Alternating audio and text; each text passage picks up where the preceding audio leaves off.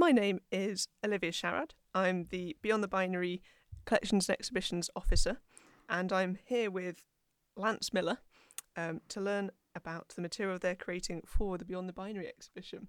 Hi Olivia, thank you for talking to me today and for giving me the platform through the Pet Rivers. My pleasure, it's great to have you here.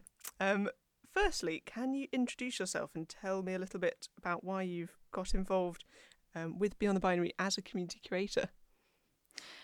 Well, I've lived in Oxford for 7 years now, and although some aspects of particularly the university community have been quite exclusive, in my opinion, in my experience, I've always found the museum to be really welcoming, and I think the staff who are working there at the moment are making huge differences to the really sort of narrowly focused colonial views of a lot of the communities represented through the objects displayed there.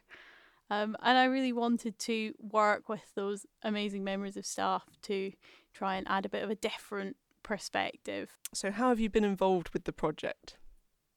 So I've had the opportunity to make 2 different displays with relatively little overlap.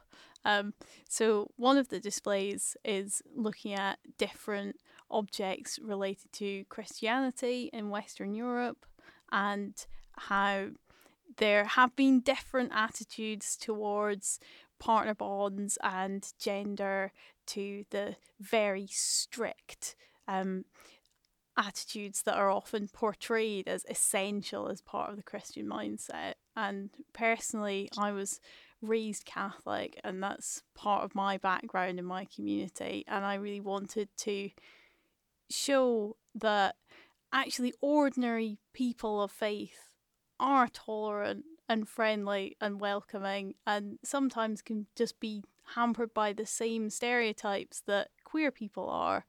And I suppose just to promote a positive attitude towards everyone, to give them the benefit of the doubt and not to set up animosities. And yeah, and I've also had the chance to work on a display relating to gender transition as well, and particularly the social aspect of that, to really showcase how it affects people's emotions and their everyday lives outside of the medical aspect, which is covered much more in mainstream media.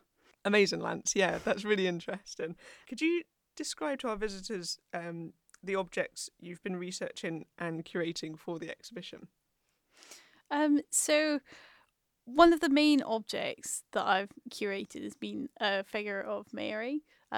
So the Virgin Mary, who is the mother of Jesus Christ in the New Testament. I think it was really important to me to try and show a different side of Mary, not as an image of womanhood that's been controlled by male patriarchy, but as a really empowering figure that women of faith can actually reclaim and sort of use her as a springboard to say there's a lot about faith and faith history that really progressive, tolerant people of faith can claim as part of their identity. It's not all about persecution. Yeah, absolutely. That has been really important for the exhibition to have that different perspective that we wouldn't have brought in otherwise. So that's been amazing. Would you be able to tell me a little bit about why you chose to talk about the object, what it means to you, and what sort of stories the objects help you to tell? So I think what's really important to me about these objects is that they really reflect ordinary people's lives, and you can really see that when you look at the figure of Mary or the votive offering of the angel, that they're small objects, they're personal, they would have been owned by people who didn't have enormous socioeconomic standing, and that sort of that voice in any community really isn't often given the chance to be put to the forefront. And that a lot of the time in discussions around faith and queer identities, the focus is on whoever the doctrine is interpreting the scriptures, but actually there's so much more to religion than that. It's also about how ordinary people interpret the scriptures, and that deserves to be spoken about as well. And there is increasing evidence that people of all faiths, including faiths like Catholicism that traditionally have had a very intolerant reputation, are increasingly embracing acceptance and would be happy to welcome people into their faith, welcome people into their communities who identify as LGBT, to give people who are already in those communities the chance to be honest and open about their identity. So I really wanted these objects to be on display to give solidarity and power to these ordinary people. Oh, absolutely amazing. Yeah. I think, for me, being able to have that narrative within the exhibition is going to be really powerful, because I feel often it's quite a controversial subject that people are quite afraid of bringing up, because both sides do have these strong feelings, and it's really nice to hear you having the courage to come forward and bring that narrative together to combine those two different parties that maybe aren't so different after all. And it's quite nice just to hear that, really.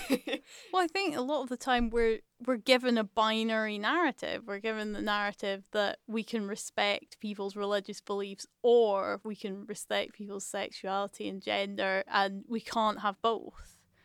But I think in ethics and in life, choices rarely are that binary.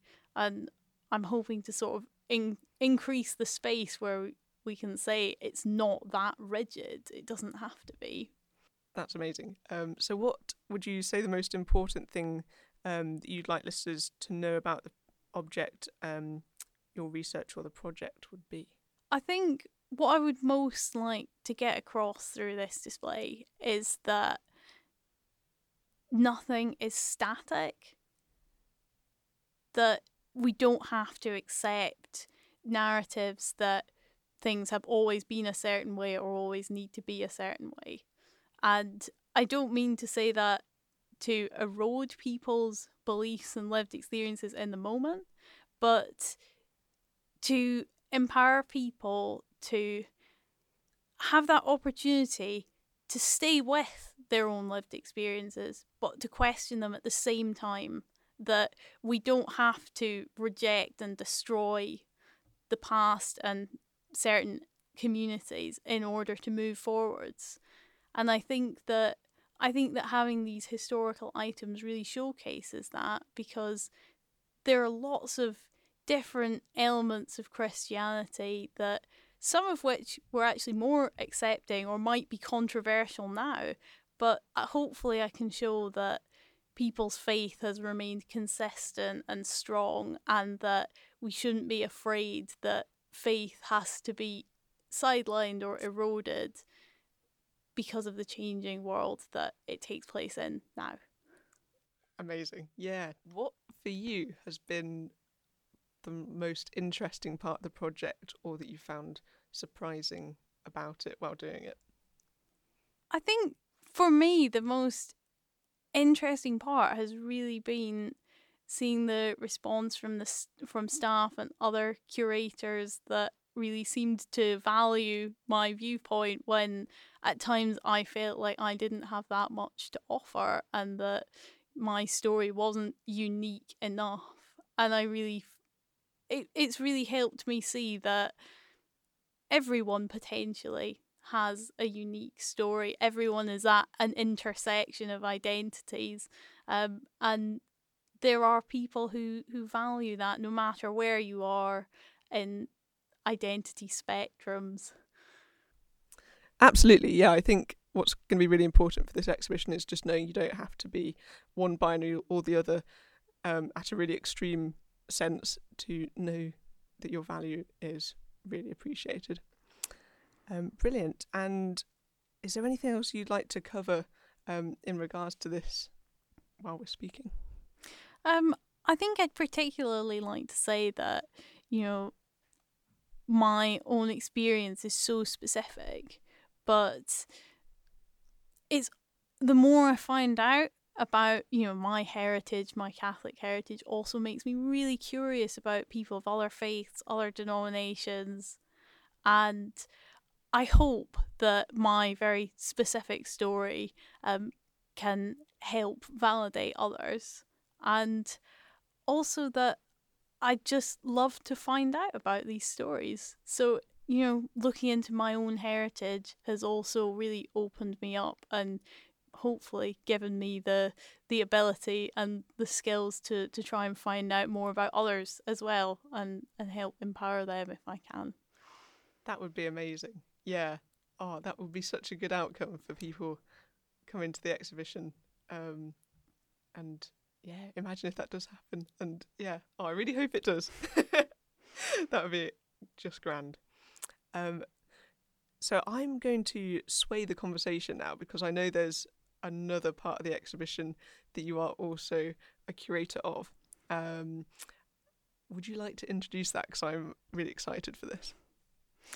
Okay, so at the core of this display is a mannequin that is decorated with clothing, but also with items that reflect the way people express themselves in an everyday expression of their gender.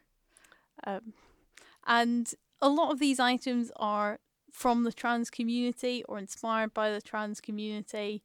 And I think they really represent the conflict between social expectations and the sort of performance that creates, that sometimes makes it really difficult for trans and non-binary people to balance being themselves and presenting the way they would want to be in a society where they would automatically be accepted for who they are, but also trying to get themselves to the point where they're getting positive feedback and they're being seen for who they are by others in this society, and just the dissonance that creates in people's lives. Absolutely. And I think for me, the trans mannequin is hopefully going to be a real way for people.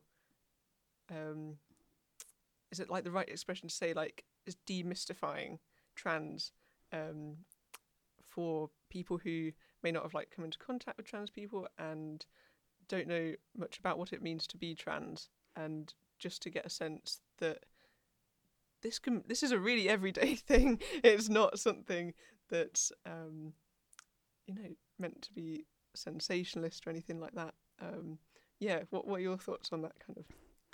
Well, I know from my personal experience that I find it really difficult sort of growing up and transitioning sort of just around the trans tipping point, because even though I was having these thoughts that I wasn't happy with my gender, a really big limitation to me was that I didn't look like trans people in the media. I didn't have that really well-defined set of pecs and abs, and I couldn't think of anyone that I'd seen, even in really queer-friendly media, who looked just ordinary and nondescript like me. And I felt like it was very difficult for me to accept my gender. It was difficult for me to feel welcome in trans spaces, because I just felt like I wasn't trans enough.